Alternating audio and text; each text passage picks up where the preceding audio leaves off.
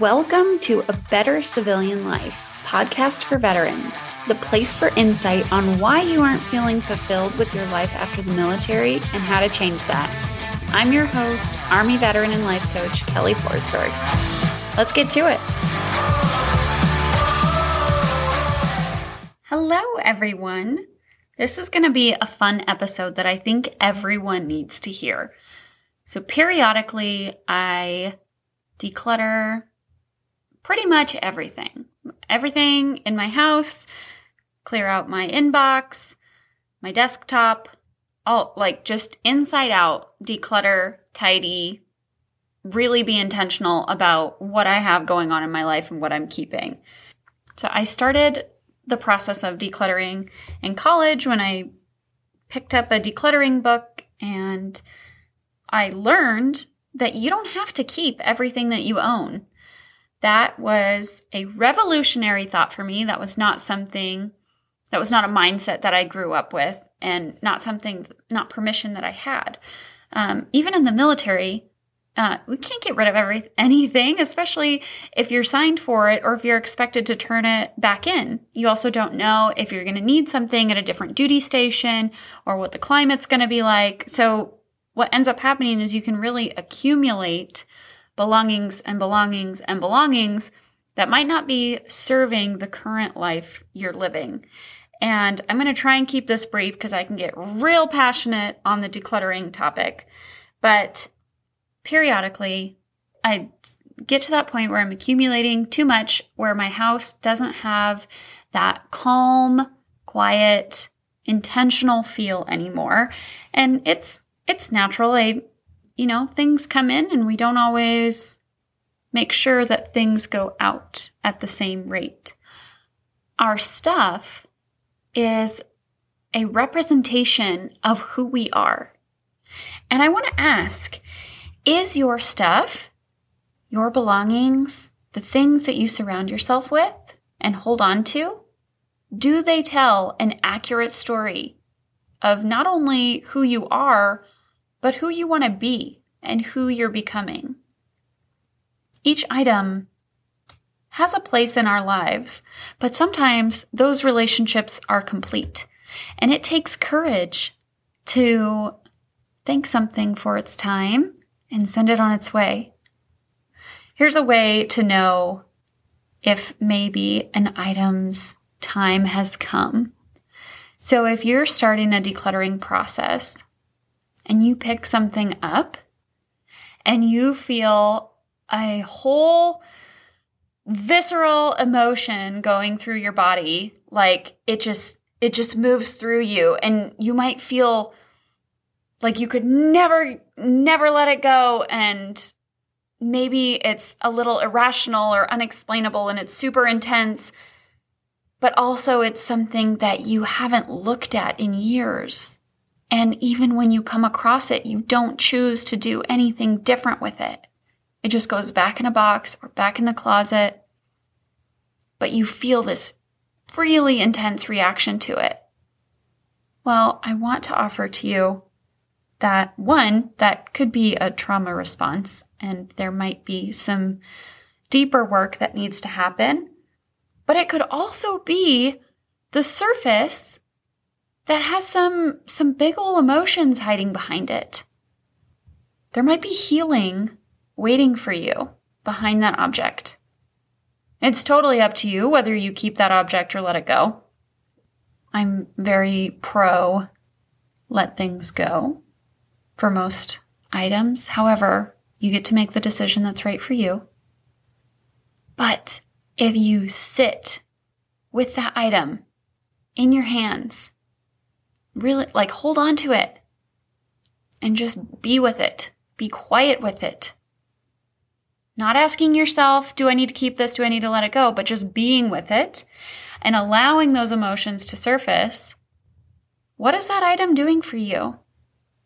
I'm imagining just a plastic 1-quart canteen that I took tan tape and I put that on the canteen, and then I wrote my name really pretty, and then I put clear packing tape over it. And so my canteen always had my name in like these beautiful block permanent marker letters, and it didn't ever rub off because it had tape on top of tape. And I was just obsessed with that canteen. And it's like, I don't know, a few dollars at the PX at the time or the Shopette to replace. It was not a big deal. But I just was super attached to it. But I didn't want to do anything with it. I didn't want to use it after the military. I just wanted to own it. And it just, I just felt so intense about it. And when I sat with the canteen, I realized that what I was holding on to was the feeling of successfully completing ruck marches and field exercises and talk operations and all kinds of things where that canteen went. It wasn't the canteen itself. It was just the memories that canteen held. It wasn't the canteen itself. It was just the memories the canteen held. Now, just as a sidebar, I want to offer that you can take a picture of these items and then send them on their way. It will still help you remember. And you can start to declutter your belongings that way. You don't have to physically own absolutely everything. If you'd like help with this, please talk to me. You can ask anyone in my family. I love to help them pass on their things. And something else. This is so much easier to see in other people. Like, hey, that pair of shoes at the back of the closet, those crazy looking ones, you never wear those. You should pass those on. And then all of a sudden, they have this huge reaction because they have to do their emotional work attached to that pair of shoes. Let them go through their own process. That's what I can say. And it has to be your decision whether you keep or pass something on. Currently working on this with my 4-year-old, and I'd like to just get rid of everything for him, but that won't help him learn his own emotional ways with this. So, what can we do? If it's easier to notice in other people, I challenge you, if you are brave enough, ask someone who loves you what you're holding on to that you could let go of. And when I say someone that loves you, I don't mean they have to be in love with you, but someone that thinks highly of you, someone that believes in more for you.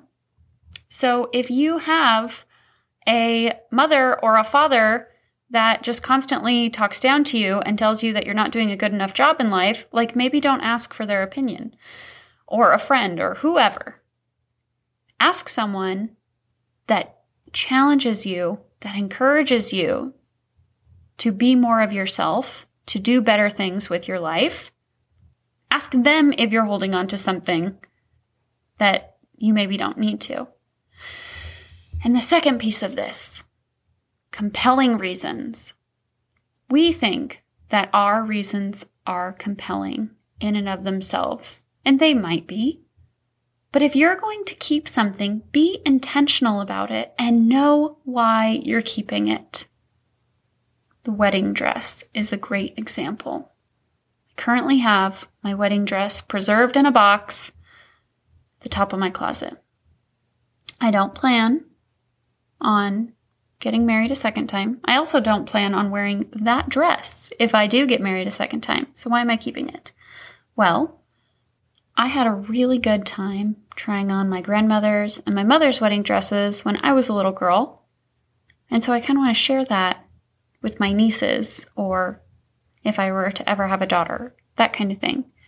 But I'm not really emotionally attached to it. Like the wedding dress could probably go. I'm not sure anymore if that's a compelling enough reason for me to take up that real estate in my closet. But at the time, like right after I got married, I knew that I was going to keep that wedding dress. I knew I was going to get it preserved. And I had this big, glorious plan of how everyone would love trying it on when the time came. So that leads me to my third point. You don't get to decide if something is meaningful for someone else. Cue the phrase, stay in your lane. Now, not trying to hurt your feelings, but it's okay if somebody doesn't care about something that you do. I currently have 2 nieces, and it's possible that neither of them are going to care one bit about my wedding dress. It's also possible that they're super stoked that I saved it for them, but I don't get to make that choice for them. And if I'm disappointed that they don't want anything to do with it, one, that is totally fine. It's okay for me to feel disappointment. But also, that doesn't mean that anything was wrong. And that doesn't mean that I wasted years of my closet space keeping a dress that nobody wanted. So don't tell yourself some big story.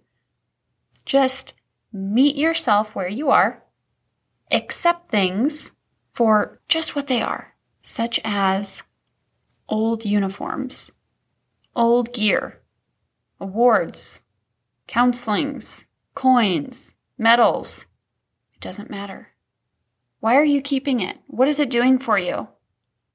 Who do you think you are if you are someone who has medals and ribbons and coins and 7 different uniform changes or different branches or different sizes? Who do you think you are with those things?